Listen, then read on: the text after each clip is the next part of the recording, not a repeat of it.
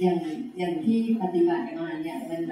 แบบมีความตั้งใจในการปฏิบัติค่อนข้างมากทีนี้ก็ไปเจอพระอาจารย์ท่านหนึ่งท่านบอกว่าให้เลิกปฏิบัติเราก็มีความรู้สึกงง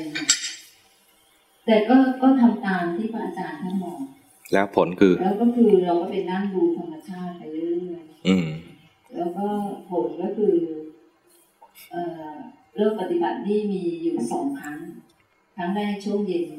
และอีกครั้งหนึ่งพระอาจารย์เนี่ยก็บอกว่าให้เลิกปฏิบัติช่วงเย็นกับพรุ่งนี้พอผลก็คือพอพรุ่งนี้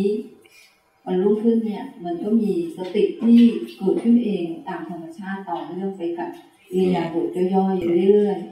ๆแสดงว่าก่อนหน้านั้นน่ะท่านเห็นว่าเราเพ่งเกินไปความตั้งใจนะความตั้งใจในการปฏิบัติเนี่ยถ้าออกแนวเพ่งมันจะให้เลิกเพ่งทันทีเนี่ยนะมันจะไม่เลิกท่านก็จะบอกว่าให้เลิกปฏิบัติไปเลยเลิกปฏิบัติคือให้ปล่อยให้หลงให้มันมีความเกิดดับของกิเลสแล้วค่อยไปดูความเกิดดับของกิเลสอันนั้นจะพัฒนาง่ายกว่าถ้ามัวแต่เพ่งได้นะแล้วเราเพ่งด้วยเนี่ยเพ่งสำเร็จด้วยเนี่ยมันก็จะกลายเป็นว่านิ่งจิตที่นิ่งแล้วเราก็เข้าใจว่าไอ้นิ่งนี่ดีด้วยถ้าทำไม่สำเร็จพยายามเพ่งก็เกิดความเครียดเพ่งไว้แล้วก็มันดิ้นแล้วก็พยายามบีบไปอีกจิตก็เครียดอันนี้สภาวะอย่างนี้ไม่พร้อมพอที่จะมาพัฒนาต่อก็เหมือนคนที่ทุกข์ปรุงทุกข์ทับถมตนเองต้องปรุงให้มันมีความสุขแช่มชื่นขึ้นมาก่อนแล้วค่อยมาทำอย่างอื่นต่ออาจารย์แล้วทีนี้มันก็งงๆว่าต่อไปเราจะทำยังไง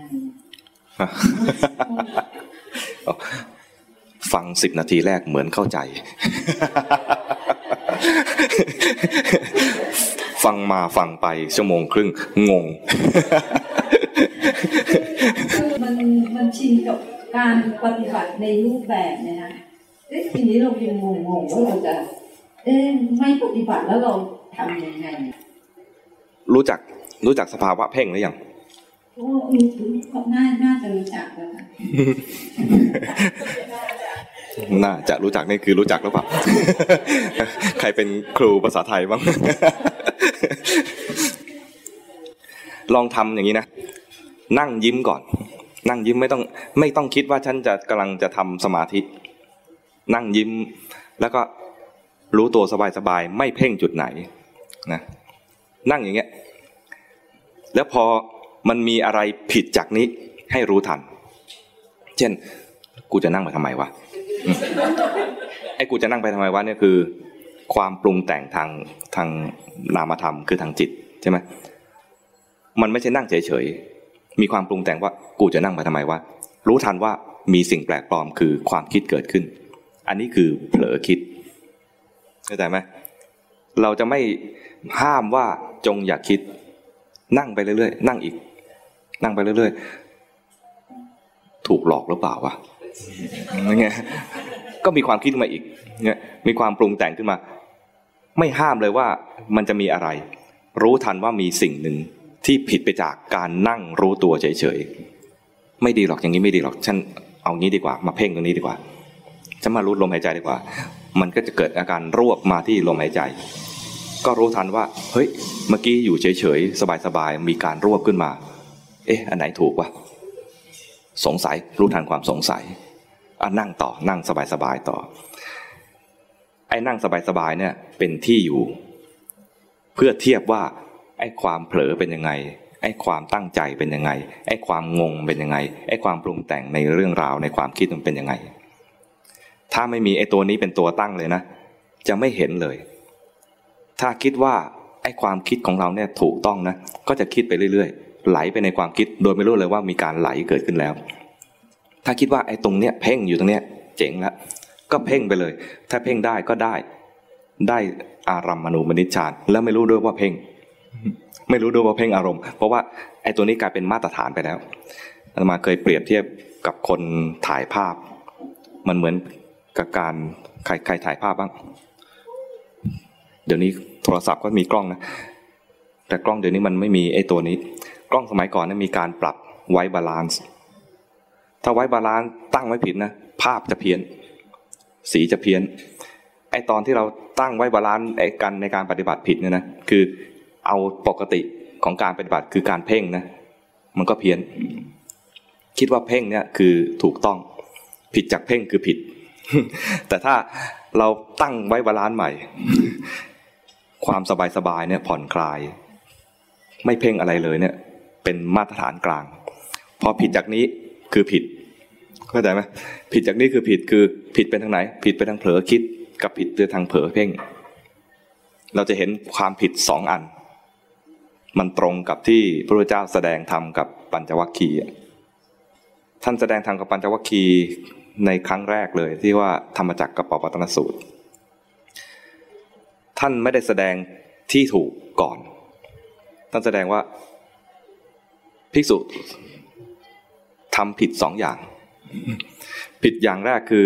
กามสุขาริการุโยคเผลอไปในเรื่องของสุขในทางกามท่านบอกว่าอย่างเงี้ยเป็นเรื่องของธรรมอันเลวเป็นธรรมเป็นเหตุให้เกิดการตั้งบ้านเรือนเป็นเรื่องของปุถุชนอีกแบบหนึ่งที่ผิดคือไปทรมานตัวเองทรมานตัวเองคือเผลอเพ่งถ้าพวกเราด้วยก็คือพวกเผลอเพ่งแต่ตอนนั้นเนี่ยท่านพูดกับปัญจวัคคีย์ที่เป็นบรรพชิตเป็นนักบวชไอ้การทรมานของท่านเนี่ยมันรวมไปถึงการทรมานแบบทรมานจริงๆพวกอะไรชีเปลือยหรือนอนบนตะปูหรือไปไอ้ทรมานตัวเองด้วยการเรียนแบบสัตว์อะไรอย่างนี้นะแต่มันก็รวมไปถึงการทรมานด้วยการบังคับจิตบีบบังคับจิตให้อยู่ในที่ใดที่หนึ่งอันนี้ก็เป็นการเผลอไปทรมานเป็นการทำอัตตกิลมัฏฐานุโยคทรมานตนเองให้ลำบากทำจิตให้ลำบากมันมีปล่อยเผลอสบายเกินไปก็ผิดพยายามบีบบังคับให้อยู่กับที่นิ่งๆก็ผิดมันผิดสองแบบพอรู้ทางผิดสองแบบท่านจึงบอกทางเป็นกลางคือมรรคคือเส้นทางไปสู่ทางได้ผลคือพ้นทุกข์มรรคเนี่ยมีองค์ประกอบอยู่8อย่างมรรคมีทางเดียวแต่มีองค์ประกอบอยู่8อย่างแต่เป็นองค์ประกอบที่เป็นกุศล8ข้อรวมแล้วก็มี3เรื่องคือศีลสมาธิปัญญาต้องเป็นศีลคือความปกติของกายและวาจาที่ไม่ไปเบียดเบียนใครสมาธิคือจิตตั้งมั่นสมาธิเนี่ยนะแตกกระจายไปก็เป็นความเพียรชอบสติชอบและสมาธิชอบสมาธิชอบคือสัมมาสมาธิสัมมาสมาธิก็ท่านแสดงถึงว่าถ้าในขณะที่เป็นมรรคจะต้องได้ฌานอย่างน้อยฌานที่1ใครทำได้มากขึ้นได้ฌานที่2ที่3ที่4ก็แล้วแต่ความสามารถของผู้ทำฌานตรงนั้นจิตที่มีสมาธิมีองค์ประกอบที่สำคัญคือความเพียรชอบมีสติชอบและมีสมาธิชอบความเพียรชอบไม่ใช่ว่าเดินทั้งวันทั้งคืนหรือนั่งหลายๆชั่วโมงก็คือกุศลอะไรไม่เคยเกิดให้ทำกุศลนั้นให้เกิดขึ้นมากุศลอะไรที่เกิดขึ้นแล้วให้ทำต่อรักษาเอาไว้อย่าให้มันเสื่อมไปอกุศลอะไรที่มันมีอยู่อกุศลอะไรที่มีอยู่ให้ละมันเสียอกุศลอะไรที่ไม่เคยทำอย่าไปริทำนี่คือความเพียรชอบสติชอบคือสติที่ไปรู้กายสติที่ไปรู้เวทนาสติที่ไปรู้จิตสติที่ไปรู้ธรรมรู้สภาวะที่เป็นรูปธรรมและนามธรรมทั้งหลายตามความเป็นจริงแล้วมันจะแสดงความจริงส่วนสมาธิคือความตั้งมั่นของจิตจิตที่ตั้งมั่นกับจิตที่ไหลไปในอารมณ์เนี่ยทำฌานได้เหมือนกันจึงเรียกว่าฌานเรียกว่าอารัมมณูปนิชฌานกับลักขณูปนิชฌานไปเพ่งอารมณ์ก็ทำฌาน1 2 3 4 5 6 7 8ได้แต่จิตที่ตั้งมั่นที่ไม่ไหลไปในอารมณ์ก็ทำฌานได้ทำฌาน1 2 3 4 5 6 7 8และทำที่9ได้ด้วยที่9คือนิโรธสมาบัติเพราะเป็นฌานที่จะทำให้ถึงมรรคผลทำฌานที่ไหลไปในอารมณ์ทำได้นะฤาษีก็ทำได้แต่ไม่ถึงมรรคผลแต่ฌานที่พระพุทธเจ้าทำแล้วก็บอกให้สาวกทำและสาวกทำตามเนี่ยนะเป็นฌานไปสู่มรรคผลดังนั้น ไอ้ที่ว่าต้องได้ฌานคือฌานที่เป็นลักขณูปนิชฌานไม่ใช่ฌานอย่างที่คนทั่วไปเขาทำกันก่อนที่พระพุทธเจ้าจะตรัสรู้ฌานที่คนทั่วไปทำกันก่อนพระพุทธเจ้าตรัสรู้คือจิตไหลไปในอารมณ์แล้วนิ่งๆถ้าทำอย่างนั้นได้แล้วก็เป็นเหตุให้เกิดมรรคผลนะไอ้ฌานแบบนั้นทำให้เกิดมรรคผลนะฤาษีต่างๆน่าจะได้ก่อนใช่ไหมพระพุทธเจ้าตอนก่อนจะตรัสรู้เนี่ยเป็นนักบวชแล้วก็ไปเรียนกับอาราธดาบทอุทธกดาบทได้ฌาน8อาราธดาบทได้ฌาน7อุทธกดาบทได้ฌาน8แต่ทั้งสองท่านไม่บรรลุมรรคผลท่านมีศีลไหมมีสมาธิไหมมีแต่สมาธิของท่านเป็นอารัมมณูปนิชฌานจิตไหลไปเรียบร้อยแล้วแต่จิตที่จะให้เกิดมรรคผลเนี่ยเป็นจิตตั้งมั่นไม่ไหล จิตตั้งมั่นไม่ไหลหนึ่งเวลาสอนจึงต้องแยกแยะให้ออกว่าสมาธิ2แบบไม่เหมือนกันคนที่ทำสมาธิส่วนใหญ่จะไปทำตามฤาษีคือจิตไหลไปหาอารมณ์แล้วตั้งแช่ มันไม่ใช่ตั้งมั่นจิตตั้งมั่นคือมันต้องเริ่มตั้งแต่แรกเลยคือไม่ไหลรู้อยู่ที่จิตไอ้ตรงเนี้ยถ้าไม่เข้าใจให้รู้ทันที่มันผิดคือจิตไหล เหมือนกับอธิบายเรื่องสติถ้าไม่เข้าใจว่าสติเป็นยังไง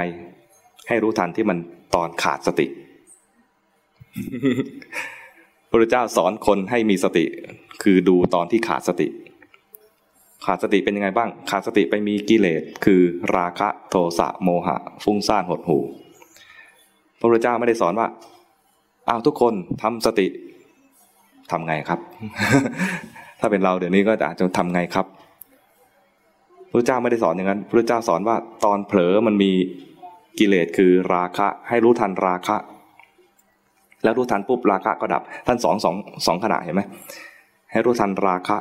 ะดับให้รู้ทันโทสะดับให้รู้ทำไมต้อง2ขณะเพราะว่ามันจะแสดงไตรลักษณ์ให้เห็นว่ามันไม่เที่ยงนะมีเกิดมีดับมีเกิดมีดับราคะเกิดรู้ทันราคะดับโทสะเกิดโทสะดับอย่างนี้ฟุ้งซ่านหดหู่ก็ดูอย่างนี้ดูสิ่งที่มันผิดนั่นแหละราคะนี่คือขณะจิตที่ผิดพอรู้ทันขณะจิตที่ผิดได้ขณะจิตที่ถูกขึ้นมาทันทีคือได้สติแต่ไม่พอต้องมีสมาธิด้วย